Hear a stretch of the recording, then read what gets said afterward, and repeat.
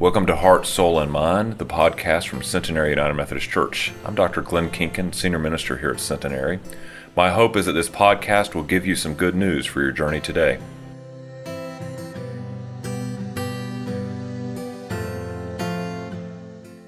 Our scripture reading this morning is from 1 Corinthians, chapters 13, verses 1 through 13. If I have all the eloquence of men and angels, but speak without love, I am simply a gong, booming, or a cymbal chasing. If I have the gift of prophecy, understanding all the mysteries there are, and knowing everything, and if I have the faith in all the fullness to move mountains, but without love, I am nothing at all. If I give away all I possess, piece by piece, and even if I let them take my body to burn it, but I am without love, it will do me no good, whatever. Love is always patient and kind. It is never jealous. Love is never boastful or conceited. It is never rude or selfishness. It does not take offense and is not resentful. Love takes no pleasure in other people's sins, but delights in the truth. It is always ready to excuse, to trust, to hope, and to endure whatever comes. Love does not come to an end, but if there are gifts of prophecy, the time will come when they must fail, and the gift of languages, it will not continue forever. And knowledge, for this too, the time will come when it must fail. For our knowledge is imperfect, and our prophesying is imperfect. But once perfection comes, all imperfect things will disappear. When I was a child, I used to talk like a child, and think like a child, and argue like a child. But now I'm a man. All childish things are put behind me. Now we're seeing a dim reflection in a mirror. But then we shall be seeing face to face. The knowledge that I have now is imperfect. But then I shall know as fully as I am. In short, there are three things that last: faith, hope, and love. And the greatest of these is love. The word of God for all of God's people. Thanks be to God.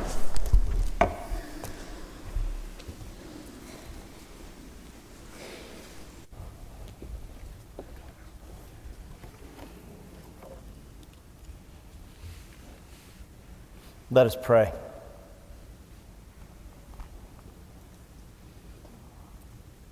God of wonder, love, mercy, grace. I pray, Lord, that your Spirit, which is present among us, would gather us up, that would hold us close, that we would feel your touch upon our lives, that you would open our hearts and our minds and our ears to hear your voice. Share with us truth for our lives through the music, through the scripture, through our affirmations, through our prayers. I pray, Lord, also that you would take these words that I present to you as one without authority, but trusting in the one who does have authority. We ask that you would speak to us now. We ask that you'd help us to hear, so that we go out in your name and into the world as your children and people who follow you. In Jesus' name we pray. Amen. Christmas is now in our rear view mirror. And if you are like me, this makes me kind of sad. I mean, it comes so quickly, and as quickly as it arrives, it seems to fade that much more quickly. In fact, I was at a restaurant yesterday in Raleigh, and they were playing Christmas music. And I got to be honest with you, I was really glad they were still playing it rather. I wasn't ready to stop listening. I wanted to hear those songs and continue to do so. And then earlier this past week, I was in another restaurant, and many of you may know I've got this cochlear device in the back of my head. It's kind of a dangerous thing because I can turn the volume up and I can look at you all and hear what the last person in the row is saying back there. It's a little scary. So I was in this restaurant, and I caught wind of what these people were talking about. They were talking about Christmas, so of course I nudged the volume up a little bit. Some might call that eavesdropping. For me, it was information gathering. I was looking to gather fodder for my sermon. And what I heard was this one person said the other, boy, Christmas is so hard. I mean, the hunt for the perfect gift. You look and you try to find the right gift, and on Christmas morning, people run downstairs and they rip through the packages and they open them much more quickly than it took to prepare them and wrap them. And as soon as it's over, we go on to something else. And the other person said, oh yeah, boy, I do get that. I mean, how weird is Christmas anyway? He said, we sit in front of a dead tree and then eat candy out of our socks. I'm not sure they were talking about the same thing. But talk about bringing the Christmas spirit down.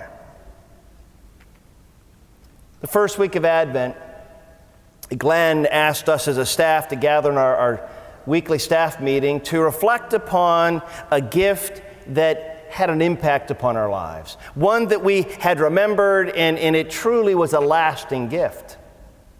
I have to admit, he asked to do this and then share it with the person next to us. I was coming up empty. I'm thinking, golly, I don't remember many gifts. How tragic is that? And finally, the idea came up after the person I was sharing with shared her gift. I thought, the one gift that I truly remember, when I was 13, I asked for an official NFL football. We're talking about the same ones they used in the games that were played on Sunday. You see, we had just moved into a new neighborhood that summer, and it was a newly developing neighborhood, and we had all these empty lots where the kids in the neighborhood would gather for our field of dreams called playing a pickup game of football, and I was always open, tag, flag, or tackle. Let's go, let's play football. And having this football would give me some extra cred when it came time to choosing teams. So that is a gift I really wanted. And you may say, boy, that doesn't seem like a really life-changing gift to me. Well, have I told you that I grew up in Canton, Ohio? A mere 7 miles from the Football Hall of Fame, which for a football fame is Mecca. It is the place that you long to go to. And as a boy, I went to it as often as I could, would spend hours just roaming the halls and watching the movies. It was truly one of my favorite places in all of the world as a young boy.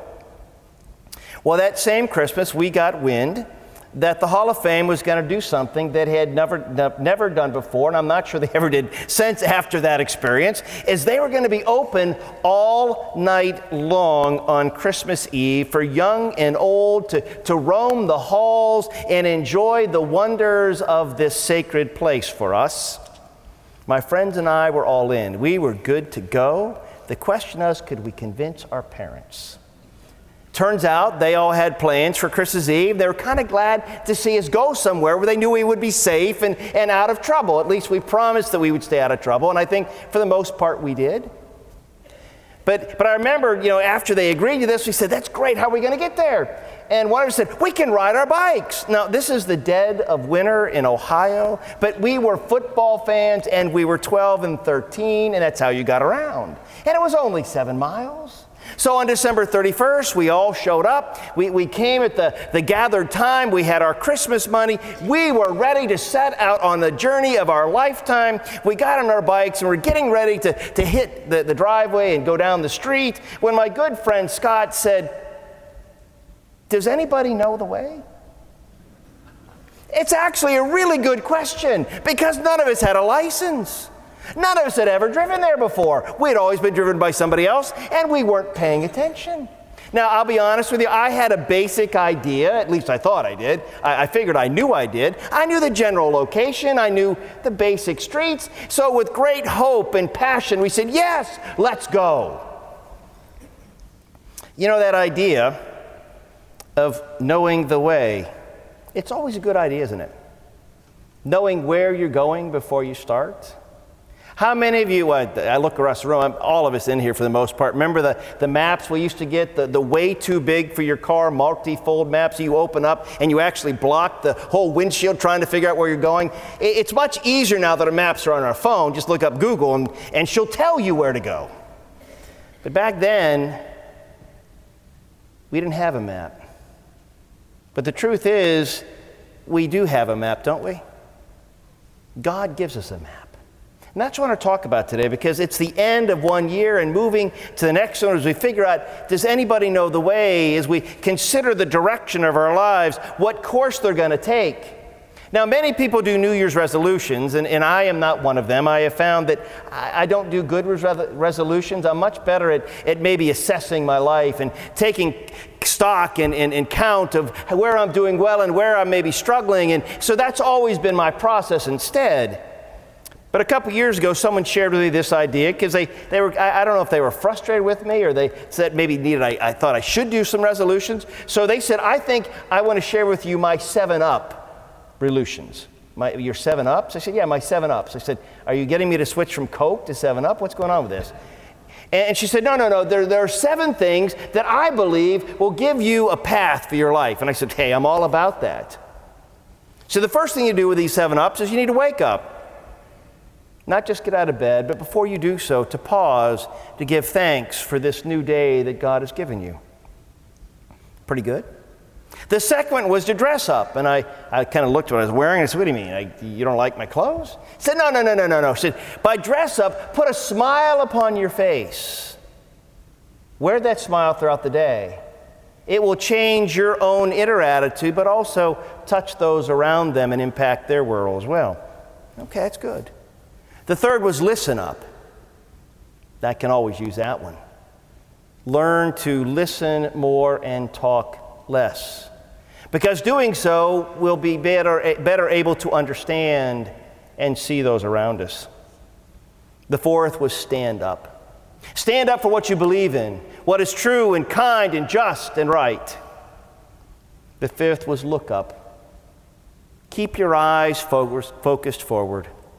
Seeing Christ in every event of your life, realizing that He walks with you no matter where you go, not looking behind to the past and worrying about what has happened or stressing about the things in the future that you cannot control anyway.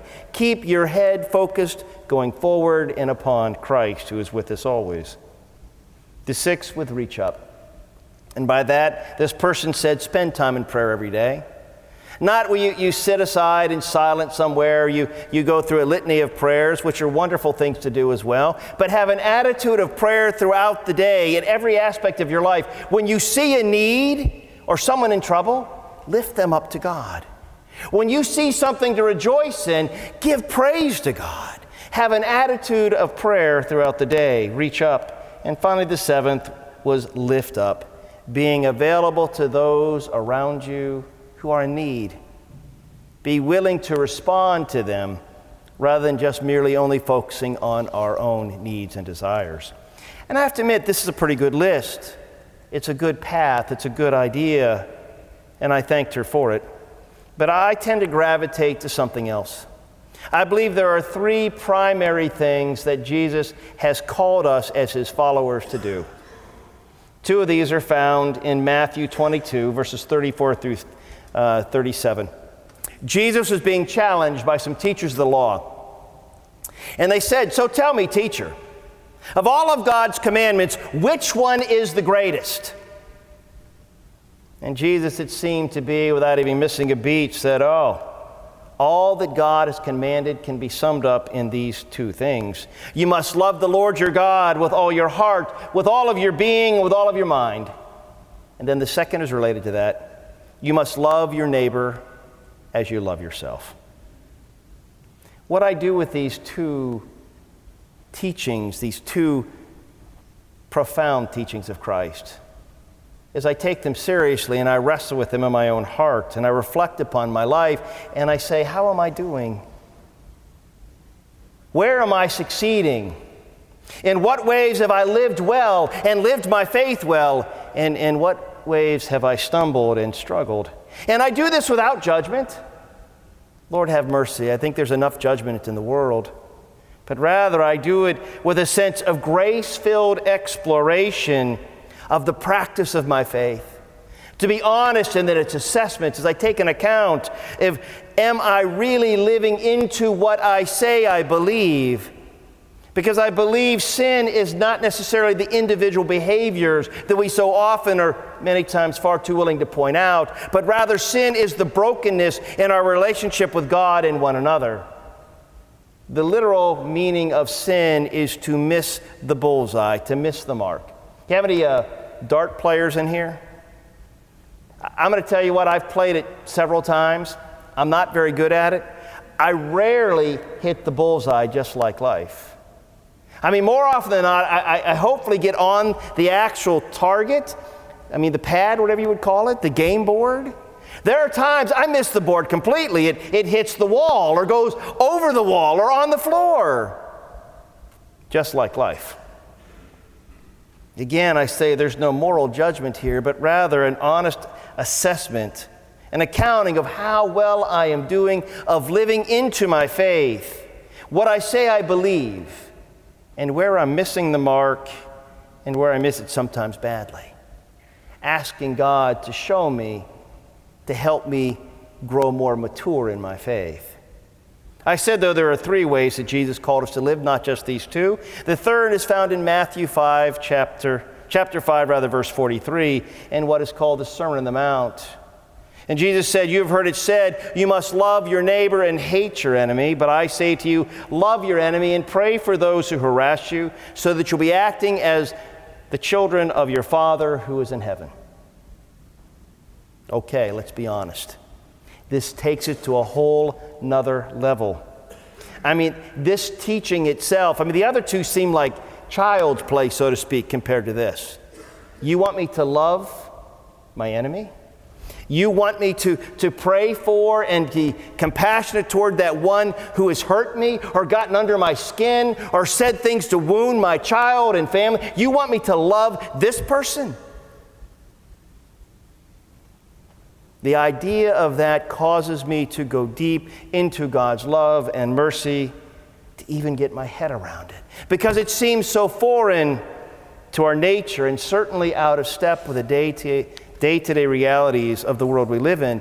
But I am reminded as I reflect upon these three truths of Christ, these were not considered optional or a choice, but rather he said, these are what I want for you as my child, as my brother, as my sister. So I reflect, how in the world do we do that, Lord? Where can I find some trail markers? Where can I find some places to put my foot, to put my hand as I climb this mountain? I'm reminded then of Paul's words in 1 Corinthians 13, which I suspect most of us simply connect these with weddings. And they are a beautiful wedding text, and they are a great rule of life for any married couple, or really anyone in relationship. But I feel confident when Paul wrote this, he was not thinking about marriage. He was thinking about relationships in the community of faith, referring not just to two people, but the body of Christ as we live together, not just in this place, but in the world around us, calling us to build our lives and maintain these relationships upon a foundation of love, God's love revealed to us through the life of the one who was born at Christmas. I feel certain that these words of Paul, when he wrote them, he was thinking about us as a guide, as a trail map for our lives, as a place to help us know where we are going. Because I think what this tells us is that God and Jesus are far more interested in how we live our lives day to day than how much we accomplish in a day. These words for me are a roadmap. They're a credo to live into, a call to live fully into our humanity which reveals that we bear the fingerprints of our Maker upon our soul. Going to reveal my age here a little bit. I remember when this book came out. It's now celebrating its over 30th anniversary. Robert Fulghum's book, All I Really Need to Know I Learned in Kindergarten. I suspect many of you in this room have read that book and know about it. And in this book, he said, all I really need to know, I learned in kindergarten. It wasn't in the mountain of graduate school. It was in the sandbox of nursery school. And then he shared his own personal credo, statement of faith. Share everything. Play fair.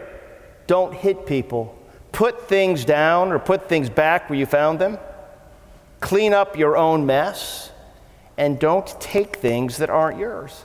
I'll be honest with you, if we do these things alone, the impact we have on the world around us will be significant. But then he continued. Say you're sorry when someone hurts you. Live a balanced life. Learn some, think some, draw, paint, sing, dance, play, and work every single day. Take a nap every afternoon. Wouldn't that be nice? I mean, who takes a nap? But it would be so nice sometimes. And then you go out into the world, watch out for traffic, hold hands and stick together, and beware of wonder. God's wonder is everywhere if only we will look for it. And then remember the first word, the most important word that we learned as a child in the Dick and Jane books. Now, some of us in this room remember the Dick and Jane books. For those of you who don't, I guarantee you can Google it. The biggest work of all was to look. He has a point.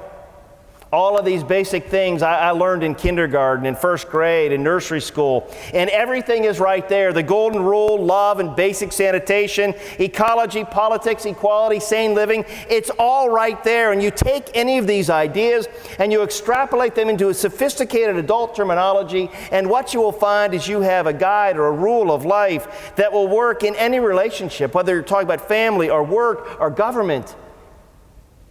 It is true and clear and firm. So now I want to leave you with a challenge before the end of the year. I want to challenge you to do your own internal introspective reflection, accounting, and come up with your own credo, your own statement of faith, of what is important to you about your faith and how it shapes your life. Consider the ways that you see growth in your faith and celebrate it, as well as look upon those places where you know you are like me, that you missed the mark. And ask for God's grace and a path to grow deeper in understanding how you can more fully embrace these truths as well. As you do this, I invite you to ponder and reflect upon these words of Paul. If you have all the eloquence of men or of angels, but speak without love, I am simply a gong booming or a cymbal clashing. If you have the gift of prophecy, understanding all the mysteries there are and knowing everything, and if you have a faith in all its fullness to move mountains, but without love, then I am nothing at all. If I give away all that I possess, piece by piece, but I am without love, it will do me no good whatsoever. Love is always patient and kind. It is never jealous. Love is never boastful or conceited. It is never rude or selfish. It does not take offense, and it is not resentful. Love takes no pleasure in other people's failures and sin, but delights in the truth and restoration. It is always ready to understand, to forgive, and to trust, and to hope, and to endure whatever comes. Then Paul wrote, when I was a child, I used to talk like a child and think like a child and argue like a child, but now I'm an adult and all childish ways are put behind me. I'll be honest with you. These last words cut the deepest, at least for me. They're the hardest because it reminds me that far too often, as I do my own accounting for the past year, I'm very much aware that there are times my fears, my past failures, my pain, my heartache, the places where I have been wounded, the place where I've been hurt or left behind are still there, and I haven't allowed God to heal them completely. And I use them as a way then to justify the times I missed the mark so badly. I use them to justify my sin. So in the Spirit, I invite you to wrestle with me and these words from this sacred text with God's love for us and His call to become who we were created to be and become all that we were created to be as God's children. And if you get stuck, and if you wonder where to begin, and you find it hard to begin, I want to say that I'm right there with you, because the truth is we all at some point in time in life have asked that question, does anybody know the way? So I remind you these short truths. Faith, hope, and love will always remain. But the greatest of these is always love. Amen and amen.